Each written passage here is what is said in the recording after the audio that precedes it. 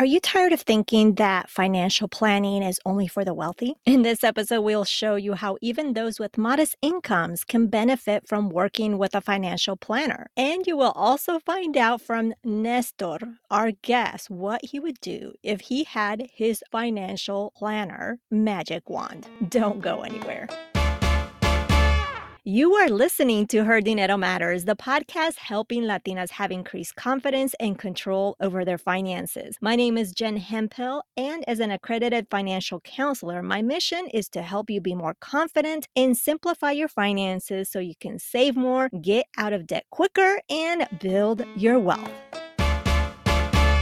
Financial planning is a critical aspect of personal finance, but getting started on your own can be overwhelming. You may not know, but you don't have to wait until you accumulate a lot of money to work with a financial planner. There are different types of financial planners, and there are those who offer services to people of all ages, income levels, and they can help you make sense of your finances, set your goals, and create a plan to achieve them. A financial planner can also help you navigate those complex financial scenarios, such as planning for the retirement and for the long term. This is your host, Jen Hemphill. Thank you so much for joining me for this conversation. Our guest, Nestor Vargas, is a certified financial planner who wants you to feel confident, like I do, about your financial future and stay on track to achieve your goals. Nestor is committed to our Latino community to help us feel safe and confident when it comes to our finances, when it comes to really building wealth. Also, let me remind you that there is a community waiting on you where you can share your thoughts or ask more questions about today's episode. And I will talk to you about that later in the show. But for now, let's go meet Nestor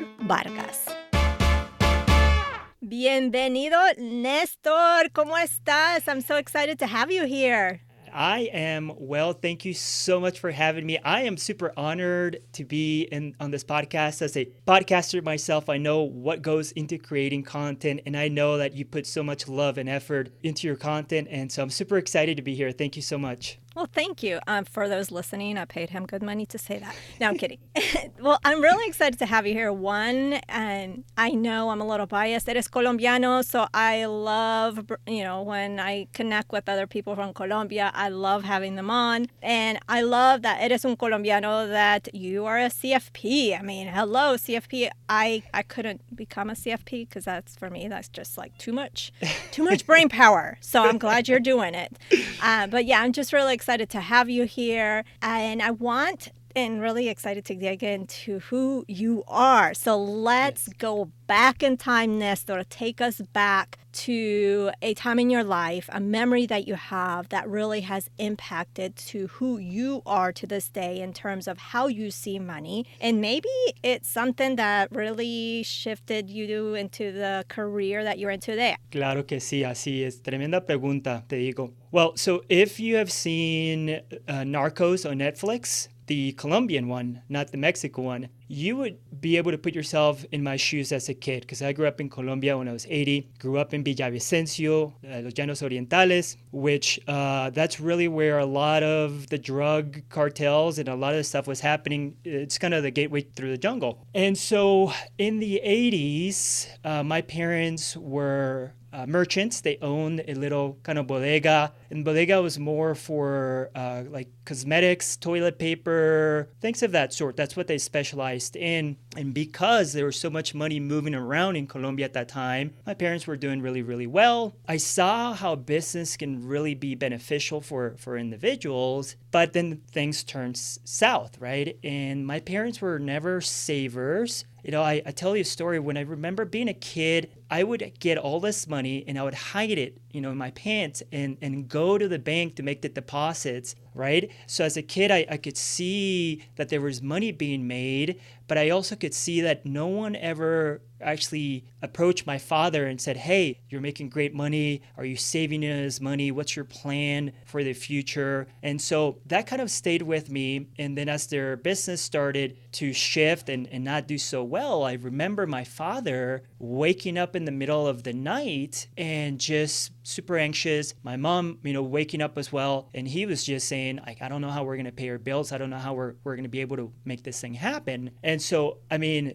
I must have been maybe 6 or 7 years old, probably. And that really, stuck with me for forever. That was the catalyst of me saying, I'm never going to be in that position. I'm going to do everything I can to learn everything about personal finance and really be able to be an expert in that area. So that is my money memory for me, the most impactful thing. But I also saw my mom be someone who was a hard worker. I've seen her, through the ups and downs and always succeed. So I also, I think it's really easy for someone to kind of go through that experience and be scared of spending money or be scared of challenges. But my mom was someone, and is still to this date, someone that is just, go-getter. So yeah, that's my money memory. That's so interesting because we both left Colombia as kids. I left in the early 80s, and I have some similar experiences in terms of, you mentioned there was no talk in terms of the saving the money. There wasn't talk in that, but there was a lot of stress and there was a lot of tension in my family in terms of, literally where I had nightmares during those times. So it's just interesting, like the times, and granted, somos colombianos, and even though I know you mentioned Narcos, Colombia is an amazing place, and Narcos, remember, it's TV. So, but there were some tough times, and I think you and I have had some conversations, I believe, or maybe I'm making them up, where I still, to this day, I still lock my doors. There's still habits and things that I know are part of my upbringing during those times of economic uncertainty, and then also feeling safe, right? Because there was everything that was going on. That is very interesting. And so I know you didn't say, but I just know you left as a kid. How old were you when you came to the States? 7 years old. I remember to this day having a backpack, being in an El Dorado airport in Bogota. My mom just crying because she couldn't come with me. I left without my parents and came and lived with my grandma and my aunt. So that's why I'm like so excited to be on this podcast, because I've grown up with like females. That has been kind of my authority figure. But yeah, I was 7 years old. I was 8 and also left without my mom too. That is so interesting. Wow. Now, you're a financial planner, and so you've had this upbringing, and I'm curious to know, why did you become a financial planner? What led to that? Is there a specific moment in your life where you knew that this was it? This was what you wanted to do? I've always loved business because I grew up in that atmosphere. I saw the flexibility and the autonomy that business can bring to the table, and I always loved numbers. So I went to school for finance. I got a business administration degree, and my focus was in finance because you could do marketing or accounting. I did finance. And I started working at a bank out of college, where I quickly realized that really what I was doing is putting people into debt, because that's really what banks want to do, is loan money. That's how they make interest, right? And that's how they make money. And so it's like, I still love what I do, but I want to figure out a better way to help people. I want to make sure that I'm the person who approaches my father and says, hey, what's your savings plan? Let me help you. Let's create something that is here for the good times and bad times. That's really kind of was the catalyst of me wanting to go into personal finance. That is so interesting. And I love that you shared that banks are here. Well, banks are a very profitable institution. They have all our money, or most of our money, and they're using it to loan it out, and they are getting paid in interest. So I like that you mentioned that you were wanting to be more helpful in basically teaching people and helping people with their personal finances. Now, you also have a podcast called Green Cards to Greenbacks, which I've had the pleasure of being on, which was a lot of fun. I'm curious, because you have a financial planning firm, and then you've decided to do this podcast. So what was the reason behind doing the podcast? Because Green Cards to Greenbacks is more for immigrants and Latinos. So I'm just curious, but your firm, I suppose, doesn't just focus on Latinos, right? So tell us your vision as to why you decided to do the podcast. I think there's a deeper layer in your question. The layer was that when I came to the States, I didn't really have a figure that I could look up to from a career perspective or money-making perspective. The only people that I saw that were successful in my definition of success at that point in time were white people, right? And so, and I don't have anything against white people. My wife is white. I love my mi gente blanca. But that's how I grew up. And so I lost my identity. A lot of my identity was kind of I put it away and I started assimilating to the American culture, things of that sort. That's the life I lived for probably 20 something years. It was more of how do I fit in with the white Caucasian people. So I worked at Fidelity for 8 years, and I left Fidelity to start my own firm about 5 years, actually 5 years ago. It's called Green Mountain Planning, and yeah, no, I serve everyone. I've got Latinos that I work with, I've got white people that I work with, and then I started kind of just saying, okay, like what's next? Started doing research on Latinos and how they interact with money, and I come to find out that there's 62 million of us here in the United States, which is an amazing amount of people, but only 5% of us are using the stock market to create wealth. And I thought that was just crazy. Green Cards to Greenbacks, Green Cards to Greenbacks is a podcast where I want to do three things: educate mi gente, I want to inspire mi gente, and I want to make sure that we create community. Because that's what's one thing that is really lacking in our community is that we don't talk about money, right? Like it's I think very broad in all ethnicities, but especially in the Latino community, we don't talk about money. I know, for example, myself, I'm a part of a few Facebook groups where there's a lot of white people talking about finances and helping each other out, and it's being moderated by a financial planner that I know. I can't find that. I couldn't find that as a Latino, and that's where the podcast and the vision became, is me coming back to my identity and really just making sure I provide a platform for people to have a safe discussion. I love that. And I love seeing, because there's a very small percentage, I don't remember what the percentage is, of financial planners that are Latino. Very small. I don't know if it's like 1% or less than 1%. I just know it's very, very low. So I'm glad you are out there doing what you're doing. Speaking of the term financial planners, let's talk briefly, because that is actually a term that's been around for a long time. So if you're in the world of personal finance, teaching financial literacy, doing financial education, and like someone like me that's an accredited financial counselor, people automatically assume I'm a financial planner because that's the terminology that's been around for a very long time. I've noticed in my observations is that people don't really have an understanding as to what financial planners do, or they feel like they do it all, right? So tell us briefly, if you could tell us, so everybody listening is on the same page. What is a financial planner? What do they do, and maybe what they don't do?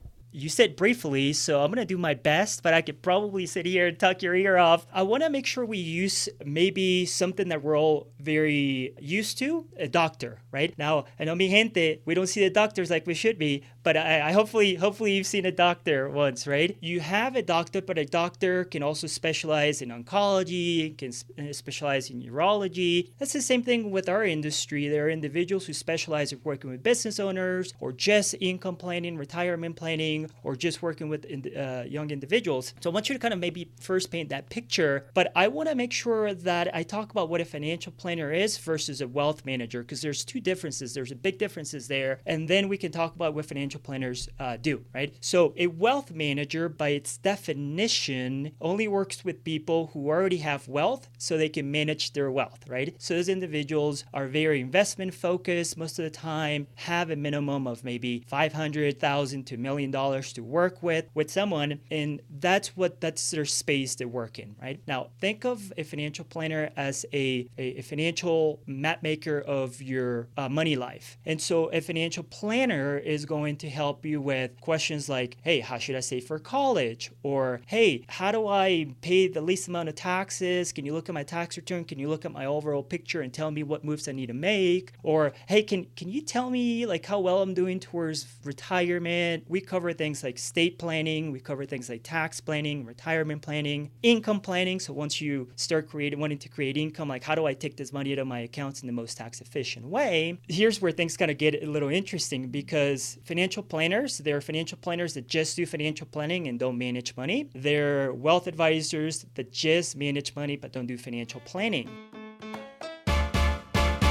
Have you ever wondered how on earth your friend bought their home? Or why your coworker meticulously splits the tab down to the last Diet Coke. Other People's Pockets is a show about other people's money. Host Maya Lau asks people from all walks of life to get radically transparent about their personal finances in actual dollar amounts. You'll hear from a dominatrix who gets paid to bully men at the ATM, an elite scientist who couch surfed to survive, a business prodigy who flipped his services from drugs to dumbbells, and more. You can find Other People's Pockets wherever you get your podcasts.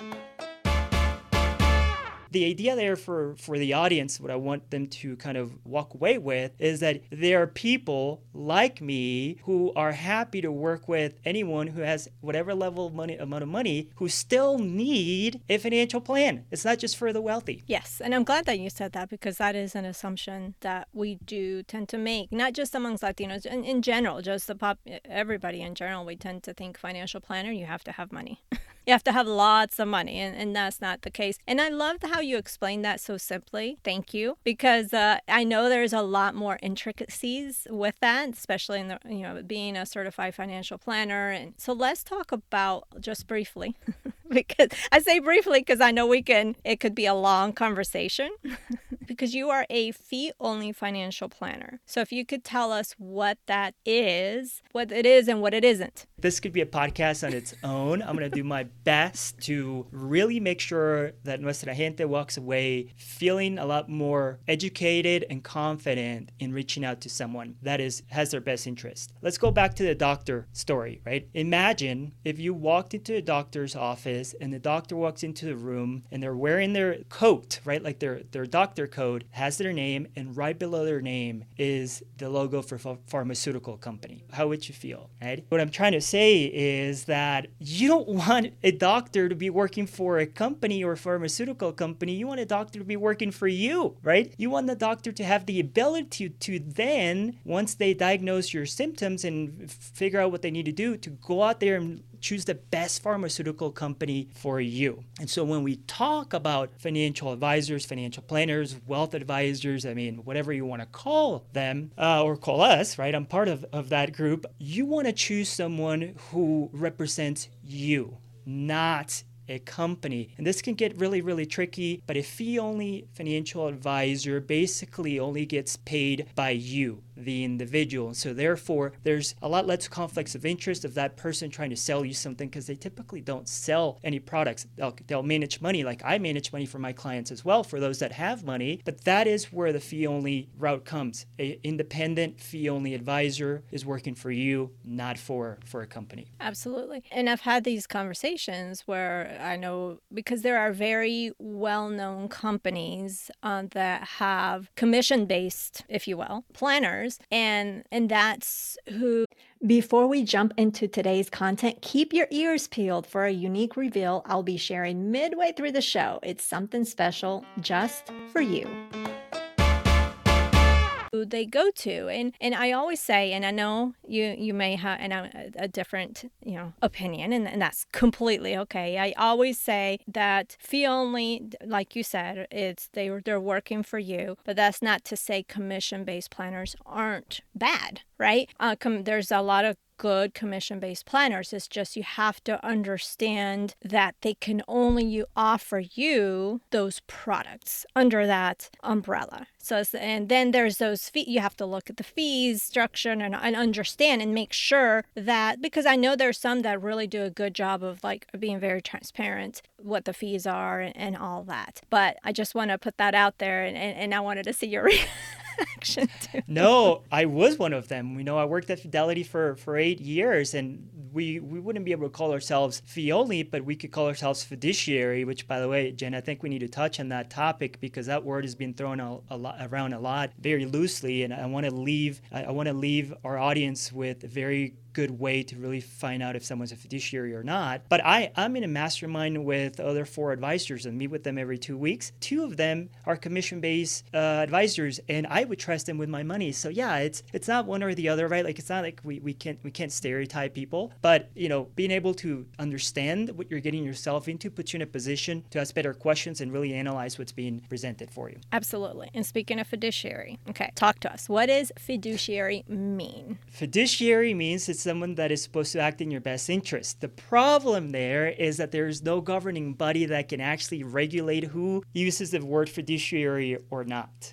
Okay? The bigger problem is that someone can be a fiduciary and at the same time not be a fiduciary. Crazy. Let me kind of explain this for you. Fidelity, right? I'll talk about Fidelity. I'll talk about Charles Schwab. I'll talk about Vanguard. I'll talk about all those hybrid companies. Hybrid. They can be fiduciaries and also they have a broker-dealer business. Here's what can happen, right? The question that we should be asking people who we want to work with or an advisor we're trying to engage with is that, are you a fiduciary? The question is, are you always a fiduciary? Because that person can be acting as a fiduciary and at the same time be able to take their hat off. That is the word in the industry. And basically, it sounds something like this. Hey, by the way, I'm now acting as a representative of Fidelity Investments. You have no idea what just happened. You're like, yeah, you are. Obviously, you work for Fidelity. What they're telling you is that they can now sell you products that are commission-based and then no longer have to act in your best interest. I think of it too. I was in real estate at a time, and you have those real estate agents that sell for, that are representing the buyers. You have those that are representing the sellers. And then you have, like let's say you walk into an open house, you really like that house, you want to make an offer, and you talk to the realtor that's representing or that's selling that house. They're representing the seller, but they also can represent you. So there's that fine line of in what best interest are they working? Who are they working for? Because their best interest is to sell the house. But it's really hard in that situation. I never liked those transactions, if you will. I never liked those because I needed to be one or the other. I could not be ethically, for me, I could not represent both sides well because how can you? So it's the same. Would you say it's similar to what you just mentioned with the companies that are hybrid because that they're fiduciary at one point? Absolutely. I mean, listen, I've got this guy who is basically in the office next to me, works for a credit union, and this credit union has like an investment advisory thing. And I can hear him all the time through his process. He starts, talking about like the safe things, and then he kind of starts talking about annuities and insurance, and he's always pitching annuities and insurance, even though he can also manage money. Why is that? Annuities and insurance, big commissions, right? I'm not saying that insurance products are wrong, that annuities are wrong. It's just that most of the times they're sold incorrectly. Yes, it's kind of the same thing. Where it's like, okay, am I going to represent this person as a fiduciary or not? Hey, we know that compensation drives behavior, right? And yeah, we're humans, right? And so most people are going to kind of go the route of selling what's commission. Yeah. Right, because you may have to represent both sides, but you're taking care of your family too. So like I'm not, bashing anyone. It's just we're human beings. So I just know in those situations, ethically, I take myself out of those different equations because I don't want to be put in that position because I'm a human being. I have flaws too, right? I am not perfect by any way, shapes, or any way. Amiga, I'm with you. That's why I had to leave, frankly. Frankly, it was a constant like, hey, you're doing great helping people with their money and managing their money, but why aren't you like doing this insurance thing? And I was like, well, I don't really need it. We create a good plan that has, some safety built into it, that has a war chest into it. So if something really bad happens, we can go into that war chest. Like, we don't really need this insurance thing. And they just, I was getting a lot of pressure. I was like, we're good. We're good. Thank you, Fidelity. You were amazing to me. I got to go. Right. Nestor, you mentioned earlier that I think you mentioned it was about 5%, only 5% of Latinos are investing. It was some statistic like that. It is. Yeah. There's also, and I don't remember the exact statistic in terms of percentage. I just know that in the U.S., Latinos, they're the biggest spenders, yet the least savers. Did I say that right? Biggest spenders, but they're, which really coincides with your statistic. So having said that, if you could just wave a magic wand, Nestor's magic wand, who's a financial planner, CFP, and make all the Latinos in the U.S. do maybe 3 things with their finances, what would those three things be? Mi gente, I want to talk to you guys right now directly, and I want you to know that you are just making people richer. You are making these corporations richer, and it's time for us to find the confidence, the knowledge to be better. The first thing that I would say is let's start saving, okay? Like, please, let's start saving. I have a stat right here in front of me from an agency that specializes in gathering data, and Hispanics spend more money on clothing and shoes than any other ethnicity. I think that's so true. Like I see individuals who work for my mom. My mom has a commercial cleaning company, and they're wearing Gucci and they're wearing Prada and they're wearing these shoes, and I'm like, I know how much you make. Like, what are you doing? And look, like, there's nothing wrong with liking nice things. I love nice things, but let's start saving. Okay, that's the first thing. The second thing is let's invest. I think we as Latinos can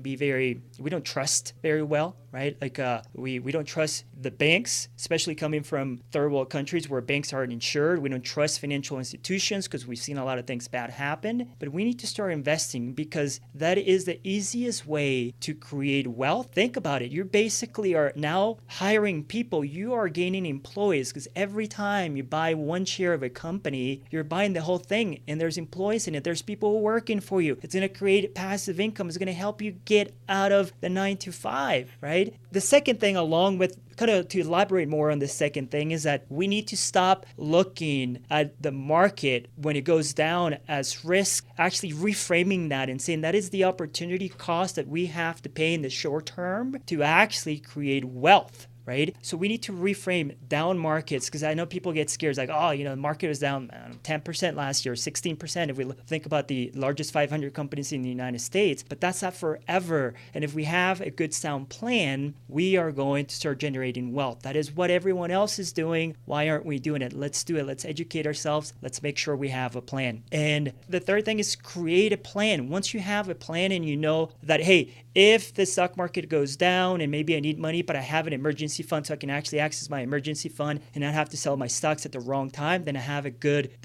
process. Let me look at my tax return and see how can I pay less taxes? How is Trump, right, paying no taxes, and why are people paying so much in taxes? So let's create a plan. Let's get that process going. Okay. Now, I know, and I'm sure you probably agree that I've seen Latinos in terms of investing real estate. Latinos, I think, because that is visual, like you can see the house.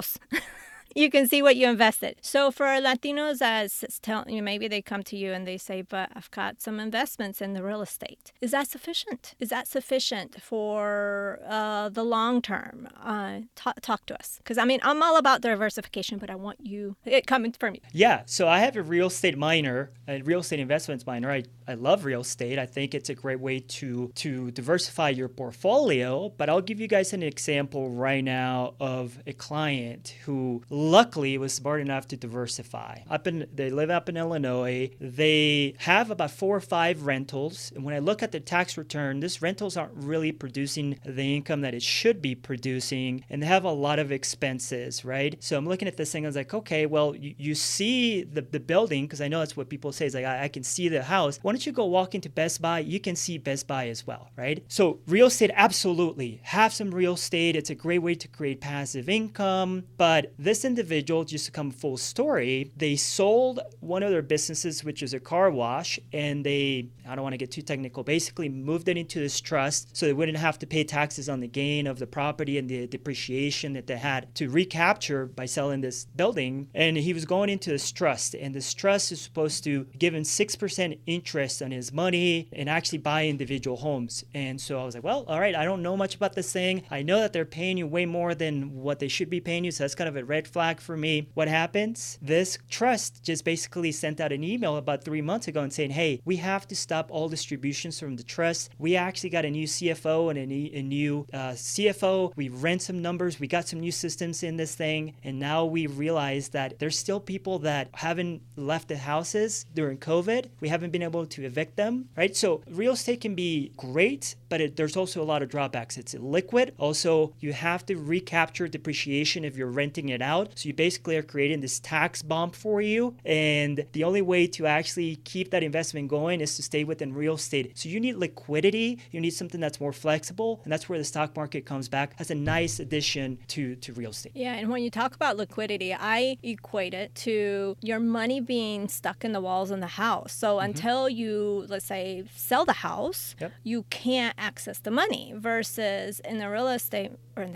market, investing the money, it's more like you mentioned, liquidable. Is that a word? I don't know. I think I don't know. Liquid.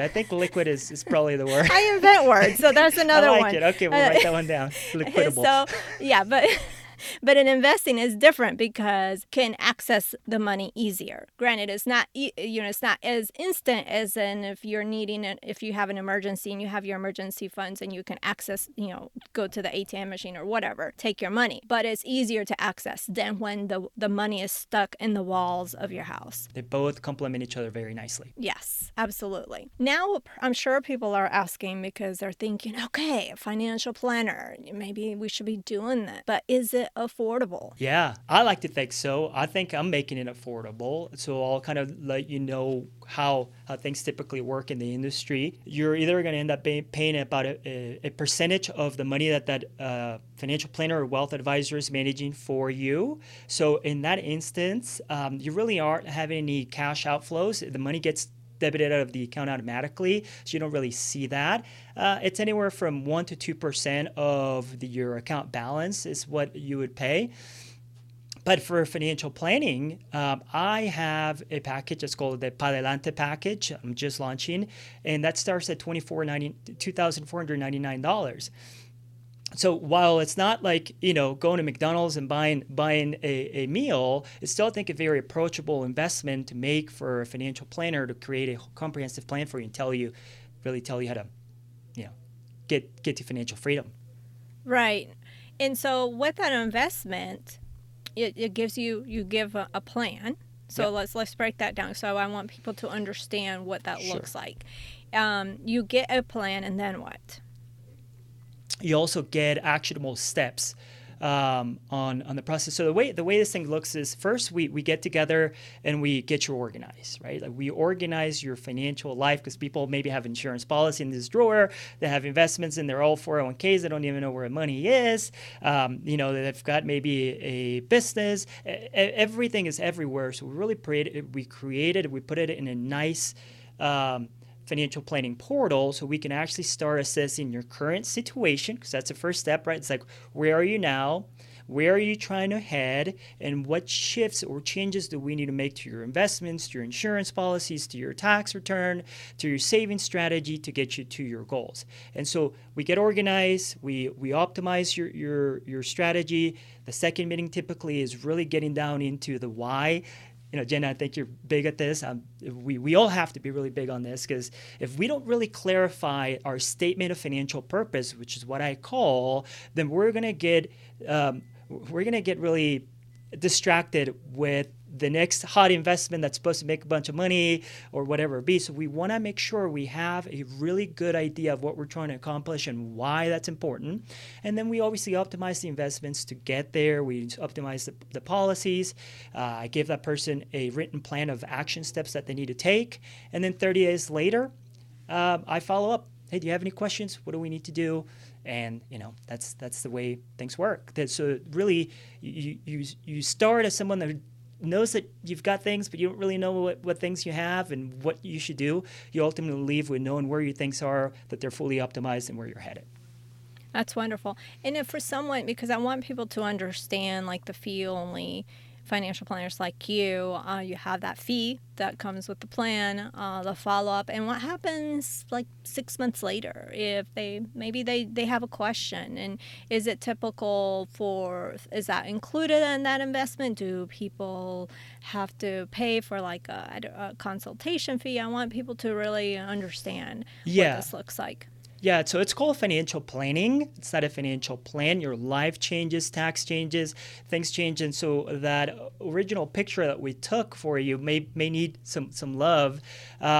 You would end up paying more like an hourly rate for the tune up that needs to happen to your financial plan. Mm-hmm. Okay, that's perfect. Okay, wonderful, Nestor. This has been fantastic. I really, really appreciate you being on, learning more about you, and having you break down more this financial planning world for us. So, thank you so much for being with us today. Absolutely. Thank you for having me. If there's one thing that I want you to remember from this episode, it is to not let your income, whatever that may look like, to hold you back in creating wealth and having a financial plan. You learned today what fiduciary really means, what it really means to have a fiduciary planner. Nestor also provided some simple and fantastic examples to really understand this. Likewise, he also shared with us statistics about the financial behavior of our community in the United States. Of course, financial planning is becoming increasingly important in today's world with an ever-changing economy, an unpredictable market. Having a financial planner can help ensure that you are making the most of your money. Some of the benefits of having one include better investment decisions, more efficient tax planning, improved budgeting, and expense management. Of course, also with all of that, an increased peace of mind. And hiring a financial planner may seem like an expense that you can't afford, but in the long run, it can actually save you money by helping you avoid costly mistakes and taking advantage of opportunities you might not have known about otherwise. You can probably agree after today's conversation that both Nestor and I